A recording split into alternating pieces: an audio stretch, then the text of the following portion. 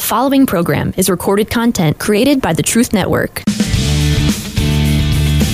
It's Matt Slick Live. Matt is the founder and president of the Christian Apologetics Research Ministry, found online at carm.org. When you have questions about Bible doctrines, turn to Matt Slick Live for answers. Taking your calls and responding to your questions at 877-207-2276. Here's Matt Slick. Everybody, welcome to this show. It's me, Matt Slick. You're listening to Matt Slick Live. Today is the last day of August 31st, 2023. Tomorrow's September 1st. So, hey, if you want to give me a call, all you got to do is dial 877-207-2276, and then we can blab. If you don't want to do that, or you can't do that, you can email me at info@carm.org, CARM.org, info@carm.org, and you can put in ask a question or a comment. Just put radio question, radio comment in the topic, and that'll be fine. All right. So we're being broadcast on Discord in the CARM server. We're also in Clubhouse and on StreamYard and Facebook and on Rumble. So I think also on YouTube. Yeah, we got a lot of stuff we're feeding out, so it's pretty good. All right. So, hey, I want you to give me a call. Boy, I got a lot of stuff going on. Now, tomorrow, I will not be on the air live because I have to fly out to Pennsylvania. I'm going to be at a conference out there in Indiana, Pennsylvania. So that's what I'll be doing out there. And sounds good, sounds fun. I put it in the newsletter, and the information was there. So that's that. All right. Hey, why don't you give me a call? 877-207-2276. And if you don't, what I'm going to do is get into some of the radio questions that are coming forth. Because a lot of times the calls don't come into towards the last half of the show, and that's fine.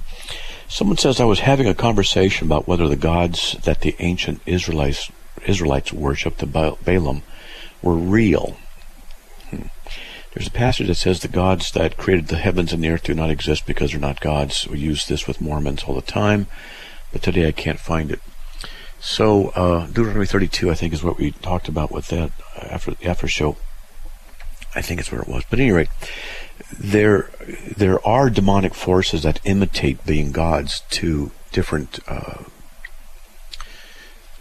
religious groups like Mormons, Jehovah's Witnesses, Christadelphians, stuff like that, where what they do is if they're involved, if there is an actual spiritual manifestation with a prophet or prophetess or head group or whatever it is. Personally, I believe that there's demonic manifestations in the Vatican. I don't know. I can't prove it, but I just suspect it because of what the Vatican teaches, what the Catholic Church teaches, how evil some of the stuff is it teaches, the false doctrines. And so, if there are any actual manifestations of something that claims to be the true God, it would be a demonic manifestation. And people, if they don't trust God's word, they don't believe in what God has stated, then it'll be difficult for them to discern truth from error. Because the Word of God is the final authority in everything it addresses. And what people often want to do is doubt God's legitimacy. And they will doubt His Word. And they'll say they need a restoration. They'll need a new prophet. And that's, just believe it. And people believe all kinds of stuff. So, I've said that what I could do is start a cult. I'm never going to do it, but I could start something. I could get a bunch of people and we could get 20, 30 doctrines and cut them up, put them into a hat, and then randomly pick out 5. Those are our 5 main doctrines. And then create a cult and a website, and people would end up following it because all you got to do is defend it. And people start believing stuff. There's just a group of people that will believe most anything because they don't trust the Word of God. Just like the devil says, did God really say? In Genesis 3, speaking to Eve, doubting the Word of God. So cults do that. They will lessen the Word of God and exalt something else. in order to justify their new theology, the restored gospel, whatever it is. And it's pretty common. It's a common thing among cults. And there's hundreds and hundreds and hundreds of them in America.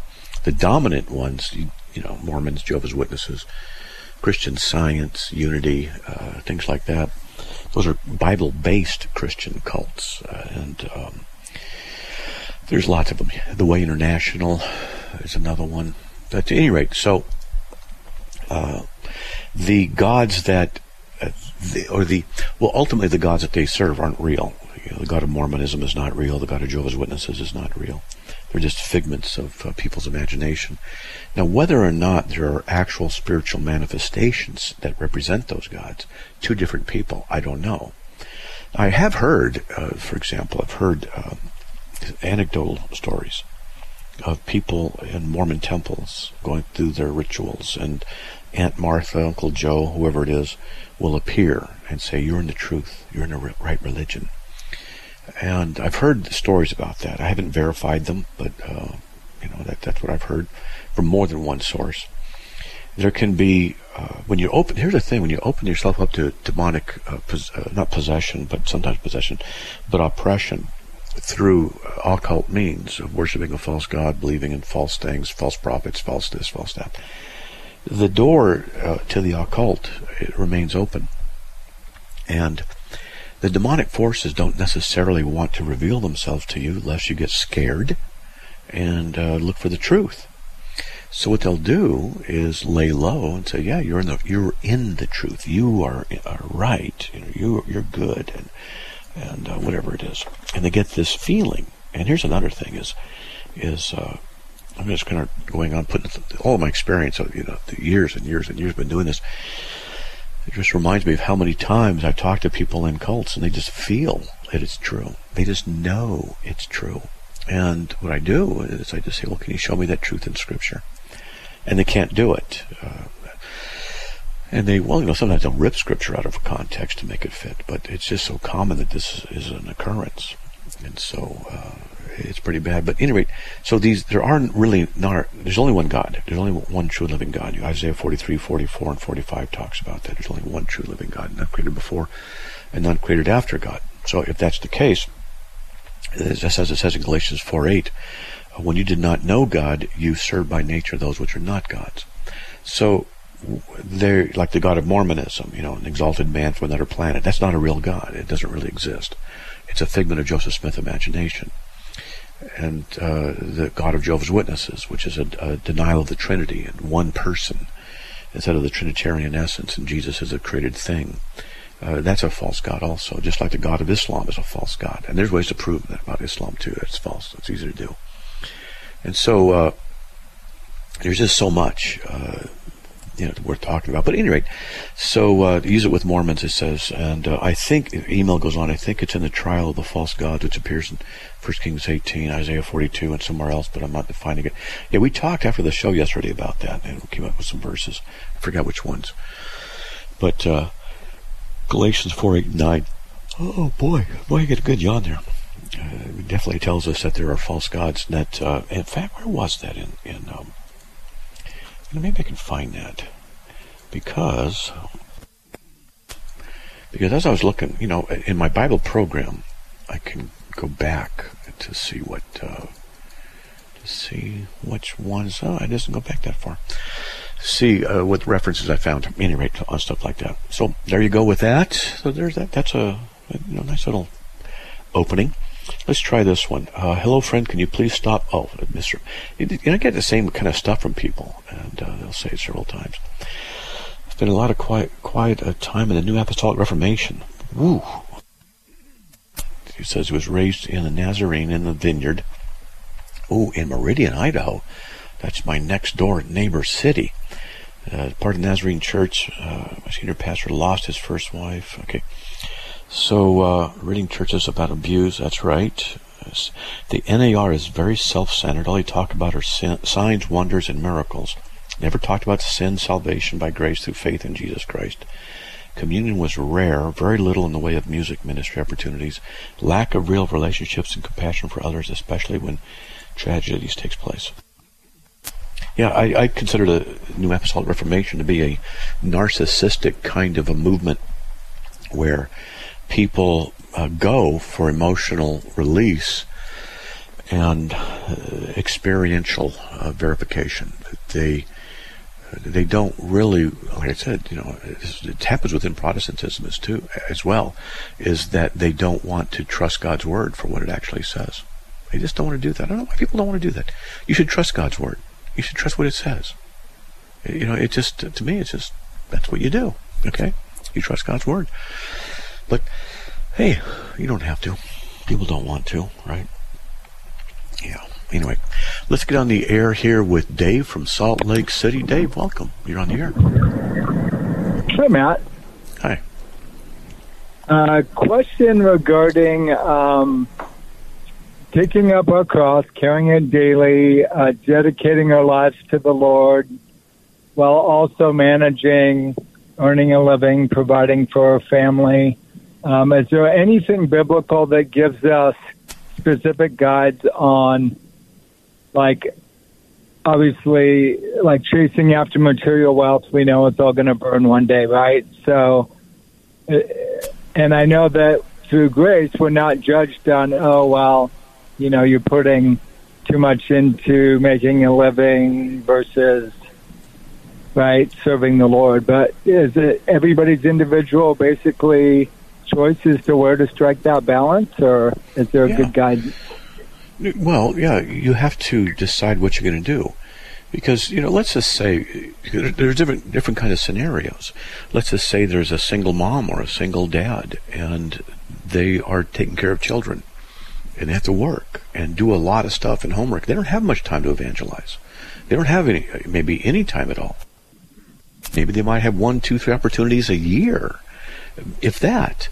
Well, that's okay. They're doing what God's calling them to do at that time. And that's to raise kids, for example, and be faithful and true and do an honest day's work. And that's fine. You got to strike that balance. You got to decide what and how. I have the unusual privilege of being able to do this full time and be able to witness constantly. But that's not the norm. There are people who do it as a living. There's hundreds of people who work by faith and just all over the world, and they just preach the gospel. But normally, you got to raise a family. You got to pay the bills, and you got to find out how to balance that with serving God. And raising a family and paying the bills is serving God, because everything that you do is God-ordained work and ministry. It's different kinds that we exist in. So we're to do all those jobs with honesty and integrity, and that's fine. Okay. And I would, in your credit to your credit, right, that you don't have to do what you're doing. The fact that you're able to make a living doing it at a standard of living that you're, I guess, satisfied or willing to live at, right? But Sure. You could easily go do something else and make more money, is my point, right? So You could. And I guess it's whatever's right for each individual. Absolutely. That's why sometimes people ask me questions, and I say, I can't answer for everybody. It depends on you and God and Right. your relationship with God, the elders, your circumstance, and you got to work it out. Right. You just seek wisdom and seek God. Hey, we got a break coming up. You want to Absolutely. hold? We got a All break. right. Yeah, I'll go. Thank you, Matt. God bless you. All right, man. God bless. That's Dave from Salt Lake City. Hey, folks, if you want, give me a call. We have wide open lines, 877-207-2276. We'll be right back.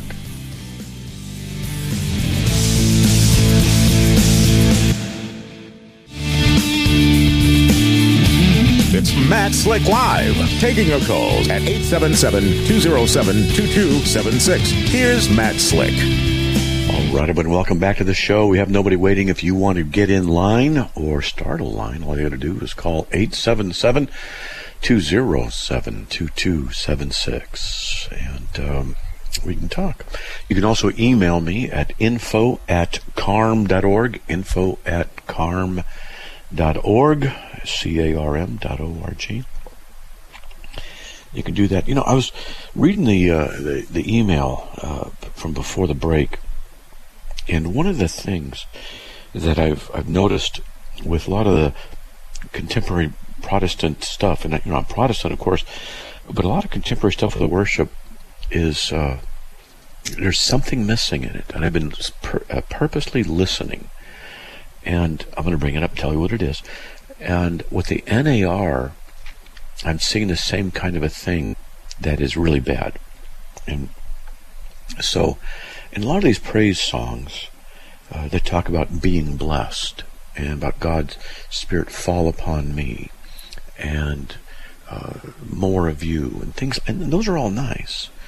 But I don't see, or hear, I should say, any songs about, Lord, send me into the world. Lord, change me and send me. Because the Great Commission, which we're talking about, and the idea of going out into all the world to make disciples of all nations, this is what Jesus said to do. That was his command to his people. Now, I'm not knocking the idea of those kinds of songs and praise songs. I like them. But you note that Jesus didn't say, go out in all the world and do really nice music about your relationship with God. It's not what he said, and I'm not saying it's not okay. I mean, it is okay to have those kind of songs, as long as they're biblically based. But when you just don't hear anything about the cost of discipleship and the commission that Christ gave us specifically, and those things are not in the worship and the songs of praise in churches and the gatherings, that kind of tells me that as a whole, something's wrong, because we're supposed to be sent. Now, a lot of people don't know this, but the job of the pastor is to equip the Christians. I think what I'm going to do is go to the scriptures here. I'm going to read you something, what the job of the pastor is. In Ephesians chapter 4. And it says here in verse 7, but to each one of us grace was given according to the measure of Christ's gift. Therefore it says, when he ascended on high, he led captive a host of captives, and he gave gifts to men. Okay, and he says, now this expression, he descended, what does it mean except that, that he also descended into the lower parts of the earth? He who descended is himself, also he who ascended far above all things, so that he might fill all things. And he gave some as apostles, and some as prophets, and some as evangelists, and some as pastors and teachers, for the equipping of the saints of the work of the service, to the building up the body of Christ. All right, now, so the reason we have apostles, prophets, evangelists, pastors, and teachers is because they are to work for the building of the body of Christ. So here's a quick litmus test. Let's say you meet Apostle so-and-so, because I've encountered them on the web. At 7 o'clock tonight, talk with Apostle so-and-so, talk with Apostle Bernard, and or Prophet Miriam will be on tonight, prophetess and all this stuff. And I'll say, okay, I'll go and listen. I could tackle them on that theology, but, listen. And I just don't hear them being evangelical, being mindful of the things of our sanctification as it relates to getting out there in the world. I don't hear it. I just don't. So anyway, what's the purpose? Is to equip the saints for the work of service. Equip the saints. That's us. You see, that's the hagioi, the ones who are redeemed in Christ. We are the ones. We're the saints for the work of service. That's what we're supposed to be doing. So the apostles, prophets, evangelists, pastors, and teachers, their job is to equip the Christians for the work of ministry.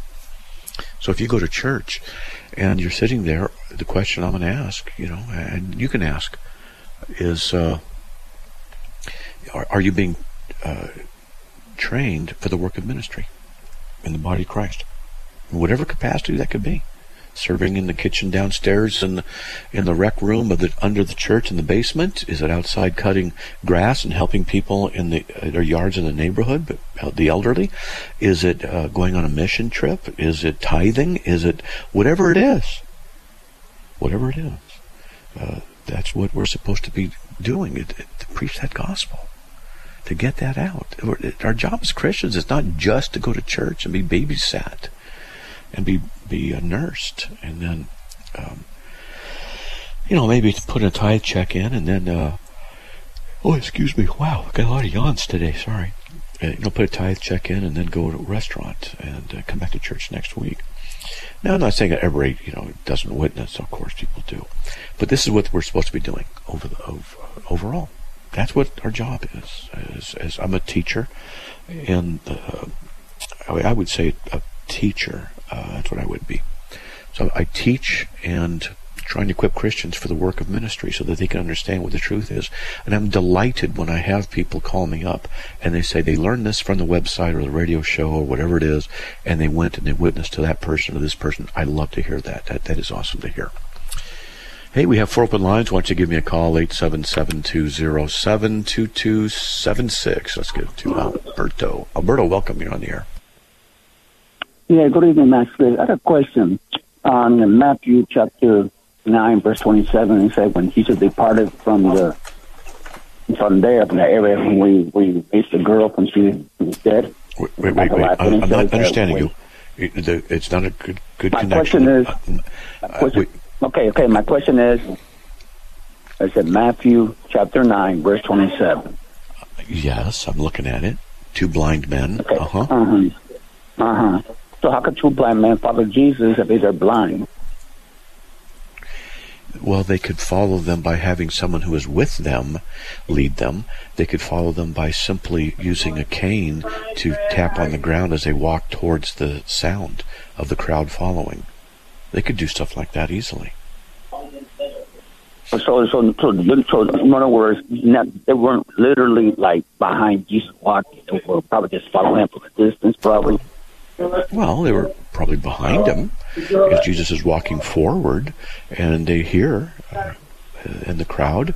They knew it was him. They could tell. Maybe they had word earlier that he was coming through. Maybe some relatives were with him. Who knows? But it's not impossible. I did ministry with blind people for 2 or 3 years when I was younger. They're quite capable. Blind people are quite capable of being able to do a lot of stuff. Okay? All right? Okay. I'm just curious. That's like they're blind, so I thought, probably for people blind. Yeah, that would be a problem. That's a quick question, right? too. Some people say that I think it's the first John. Can you hold on a minute? There's a break. Okay, hold on, Alberto. Okay. Get a break. All right, we'll be right back, folks, after these messages with Alberto. If you want to give me a call, 877-207-2276. We'll be right back.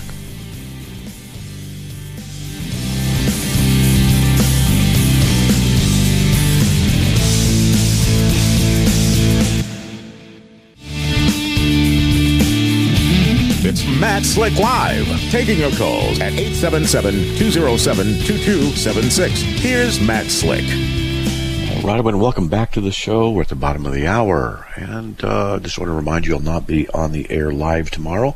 I'll be traveling to a conference, and of course Monday is a holiday. I'll be back on, Lord willing, live on Tuesday. All right, let's get back on with Alberto. You still there? Yes, sir, I'm right here. My question is, a lot of people say that the 1 John chapter 5, verse 7, in the Epistle of John, 1 John, they said that verse 7 should not supposed to have been there because that was probably added later on, centuries later.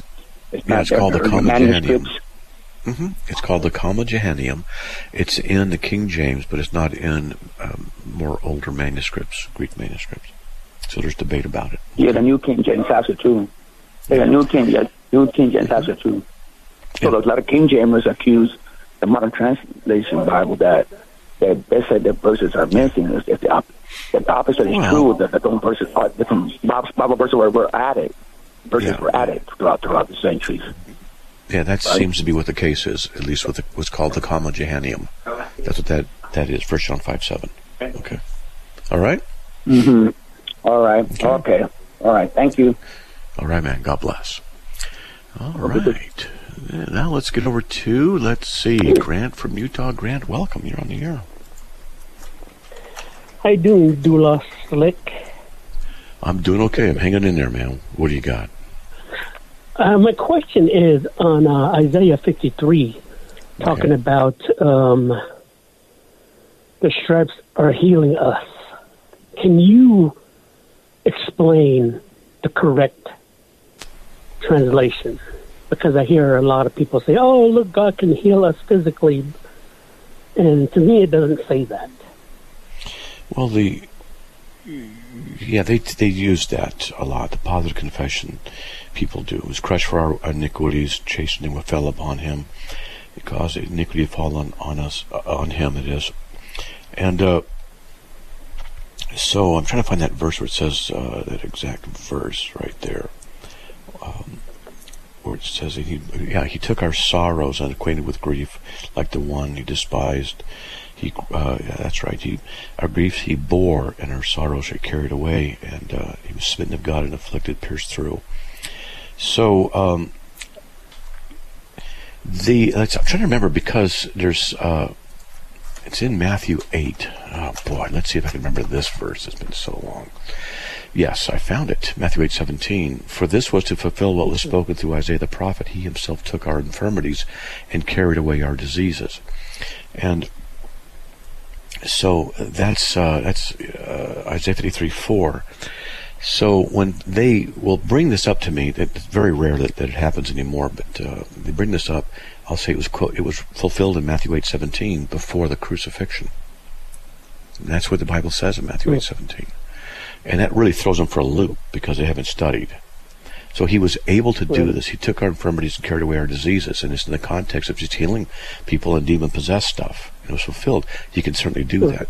Now, can he do it to people today? Of course, he can heal.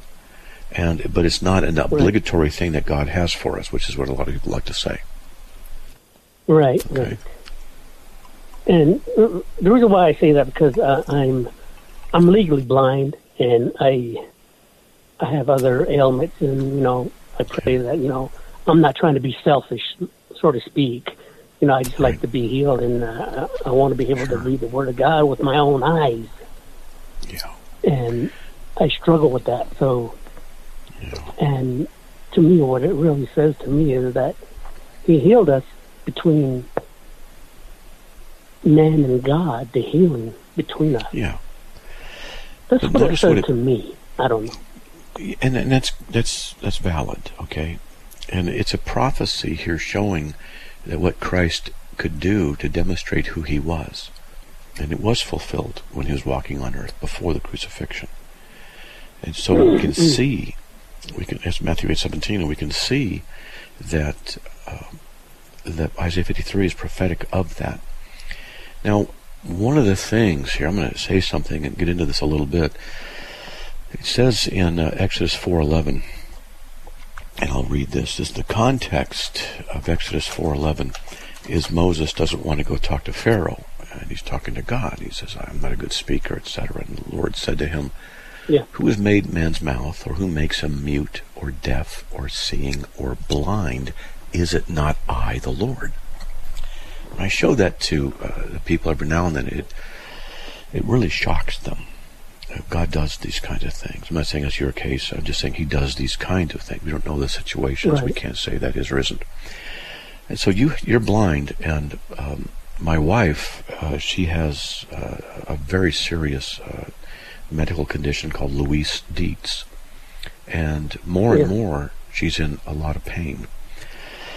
And there's a lot of stuff with it. Heart surgery and open heart surgery and other surgeries. She's had like 25. All right. So I pray basically every night. I mean, I forgot 3 nights ago. She's so tired, she just went straight to bed. We usually pray at night together. But I pray every night and pray for her healing. And I don't know why God doesn't heal. I don't know why he doesn't heal you. I don't have those answers. But the only thing I can come up with is whatever condition we're in, that in that condition we're to work with what he has ordained for us and praise him through it. Right. And it's easy for me to say it, I mean, I'm not blind, I don't have all that pain. Of course, I do have Asperger's and 80 decibel ringing in my ears, which is nothing compared to what you and my wife are going through. But we all want healings, and God so frequently does not. And I think it's because he wants us to endure through it. It's a consequence of the sin in the world, and then the redemption that to come is all the more glorifying to him and wondrous to us. Yep. So that's it. Yeah, I always refer to Paul. Take the stone out of my side. Yeah. And the Lord says, "No, my grace is sufficient enough for you." That's right. And I look at it that way, and I go forward, and I'm thinking, hey, I'm still blind, yes, but I'm going to make the best out of it for God. Yeah. He says his power is perfected in weakness. This is the words, apparently, of Jesus himself to Paul. My grace is sufficient for you. Which is interesting, because what does it mean when we say, when God says his grace is sufficient for you? What does it mean? Right. Grace isn't a substance. It's rubbed on your body to make you, feel better. It's something that's occurring in you, and you're in a good position to tell people what that means. How you handle it. Yeah. You are. Because we're only temporary here. Right. There's more after we fall asleep. Right. And it's like you always say, talking about to die is gain. Right. So I look forward to that. No matter what I'm going through now, it's worth it. Right. It's worth what I'm going to be in my next life with Christ, man. I mean, that's the amazing witness there to say, hey, I'm going to be with Christ for eternity. And that's worth what I'm going through right now with whatever's going on with me, your wife, you, other people. If they know Christ, they got something more to gain than what we are ailing through right now. That's right. And I just thank God that he's chosen me. In my prayers, I say, thank you for choosing me, because I have nothing to offer. He doesn't owe me anything. We don't owe him, he already did a lot for us, and wow, that's amazing, a grace, they say. Yeah. But, I pray for you and your wife occasionally, not every night, but that's okay. when I'm able to remember stuff. Yeah. But, but praise God, though, anyways, Yeah, it's just stuff we go through, and for most of us, it's going to get worse and worse until, the Lord lets us slip into his presence. And we're going to endure through it. But my poor wife, oh my goodness, she needs a lot of prayer. Yeah. She does. She's not real comfortable with me talking about it over the air like that, but I just let the body of Christ know that she needs prayer more and more. So everybody needs to pray for you guys at one certain time and just pray. Boom. Yep. That's right. The prayer is powerful. That's right, it is. Man, I got a yawns today. Sorry about that. But you're right. Prayer is powerful because it's in the true and living God, and not the false gods of other religions. And there's the music, buddy. We got to go. So, God bless, all right? Yep. All right, man. God bless. Okay. Hey, folks, we'll be right back after these messages. We'll get to Angel from Utah. Wants to know why he considered the LDS God to be demonic. I'd be glad to talk to him about that. We'll be right back. Please stay tuned.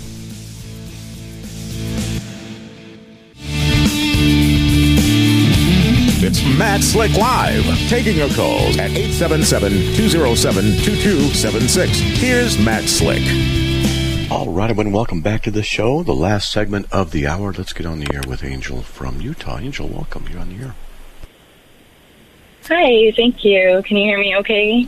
Yes, I can. Yes, you're on. So what do you got? Hi. So I listen to your show every day because it happens to be on during my travel time from work to pick up my kids from daycare.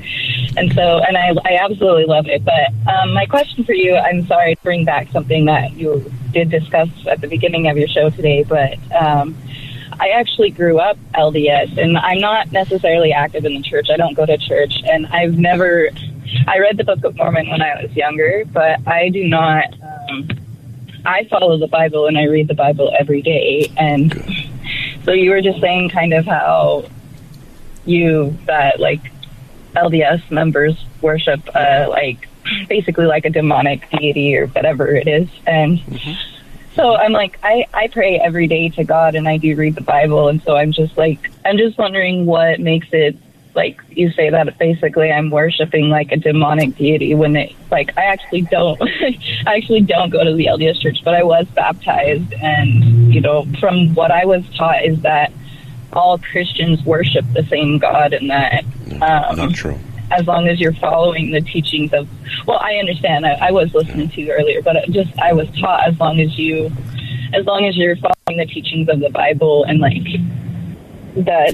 you are following the right God. And so I don't know. I'm basically just wondering, what makes it that I can be worshiping a demonic entity when I, get down on my knees and pray to God, and I do read the Bible every day.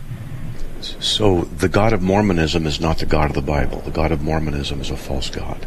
The God of Mormonism doesn't exist.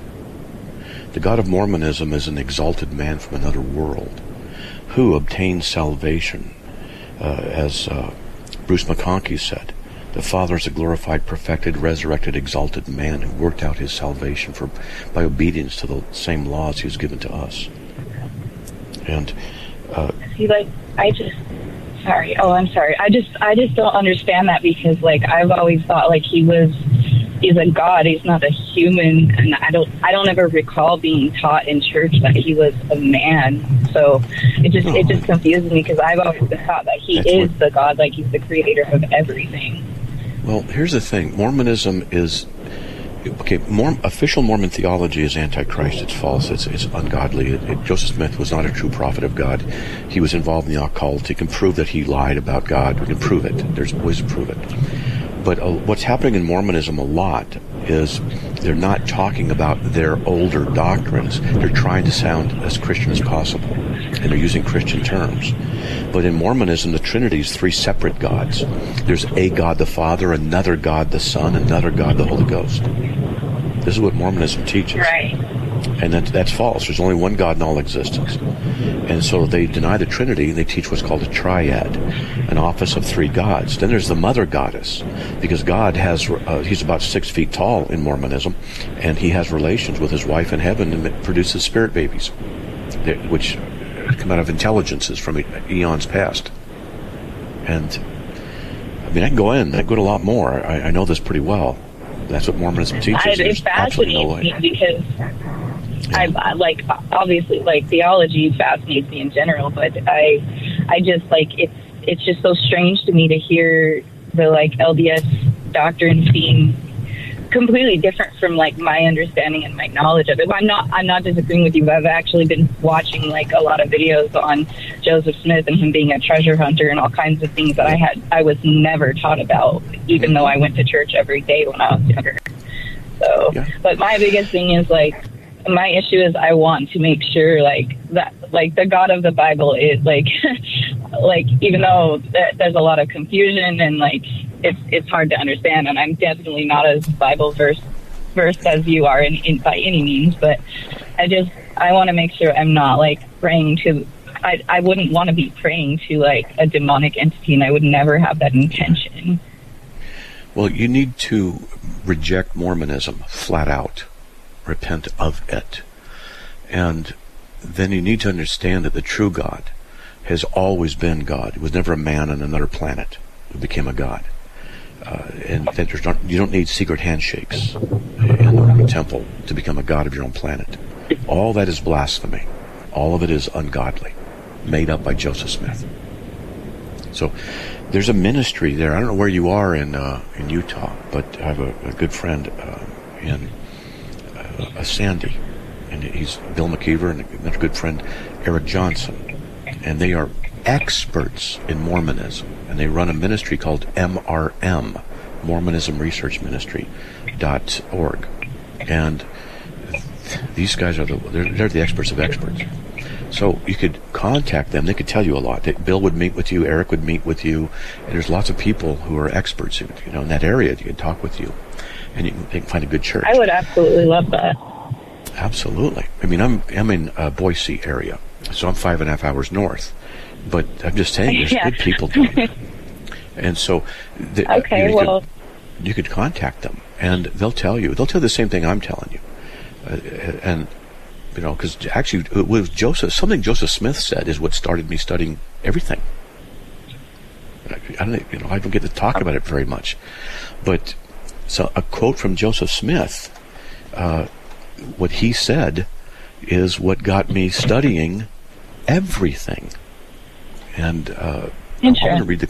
Well, he was very smart. You can't deny that. Oh wow. You said me smart? My wife would deny that. Oh, yes, you of course too. I listen to you every day, but I just meant Joseph Smith was obviously a very intelligent man. He was good or not, he was very intelligent.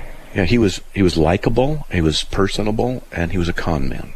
And the first anti-Mormon book written was in 1834, called Mormonism Unveiled by E.W. Howe, Howe. And it's sworn affidavits before judges and magistrates and ministers of the people who knew the Joseph Smith family, and they didn't trust him.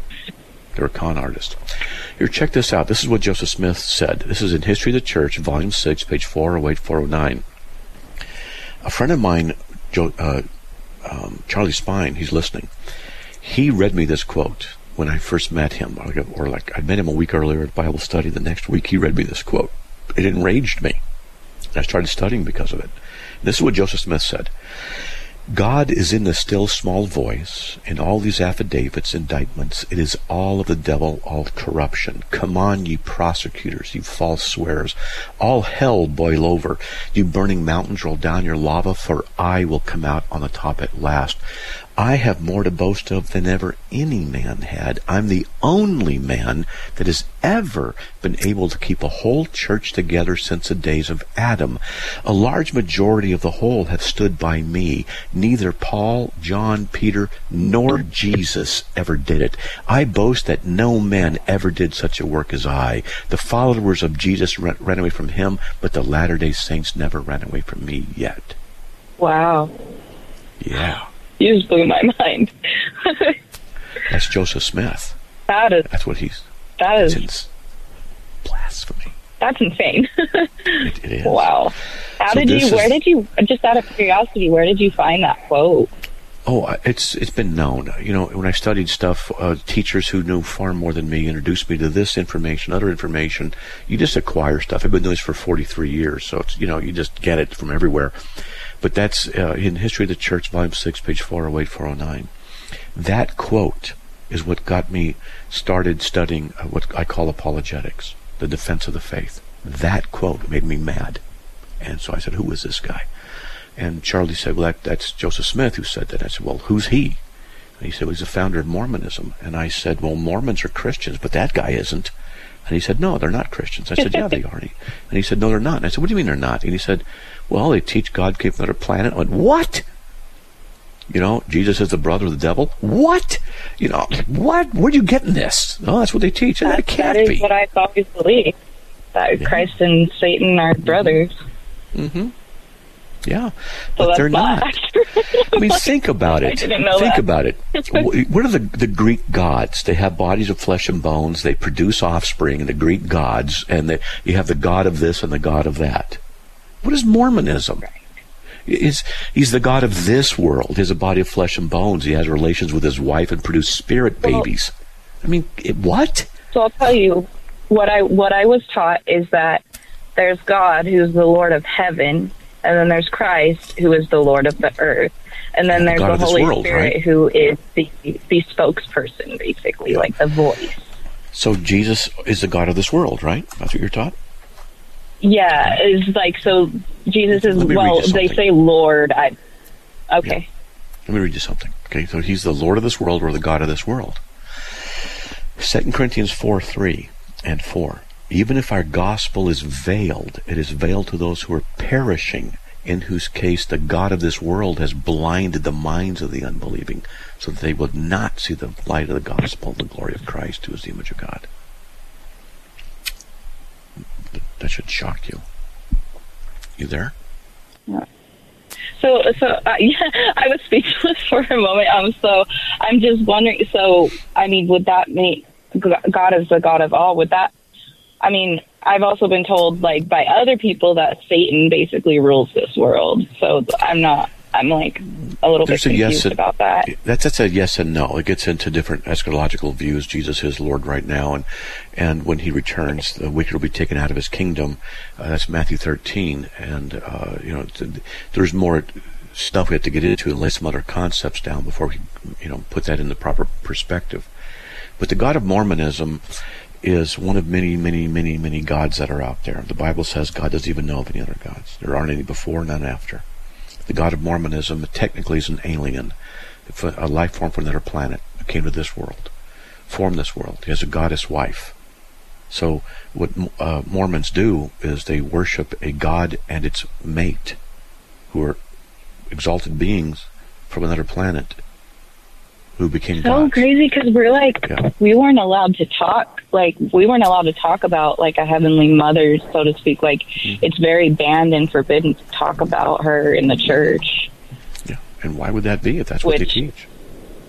See, there's a mother goddess. That's Articles of Faith by James Talmage, page 443. It's sold in the bookstores of the Christian. They teach it. Yeah. Huh. Yeah, Mormonism is not Christian. Plus, they teach a false gospel. They teach that you have to cooperate with God.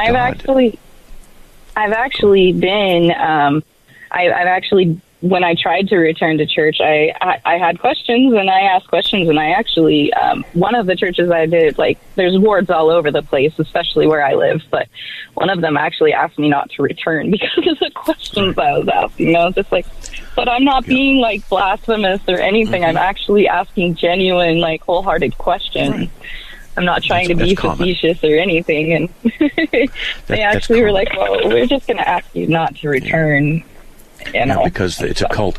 But look, we've got 15 seconds left, so I want to just tell you. Of course. Look up MRM.org, Mormonism Research Ministry. You can ask for Eric Johnson, Bill McKeever. You can write them, tell them where you are, and they can tell you what churches to go to. These guys are the experts of the experts.